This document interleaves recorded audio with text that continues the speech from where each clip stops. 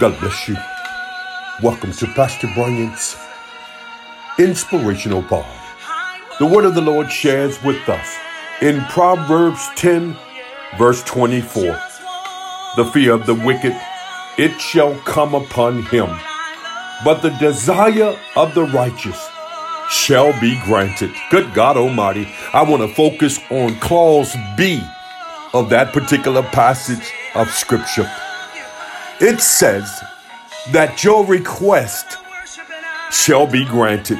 Glory to God. Look, I've come to share with you on today, beloved, that regardless and in spite of what you've been dealing with, those things that you have been bombarding heaven concerning, God said it's been granted. Glory to God. That new job, oh, that's been granted.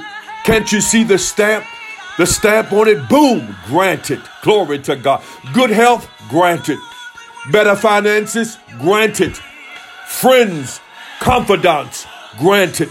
I've come to let you know, baby, that the things that you've been concerned about, those things that you've been troubled concerning, those things that you've been pouring out your heart to, glory to God, concerning, God said they've been granted. Lord have mercy. Look, I want to encourage you on today, regardless and in spite of what you're going through, what you're dealing with, the word of the Lord says that the desires of the righteous shall be granted.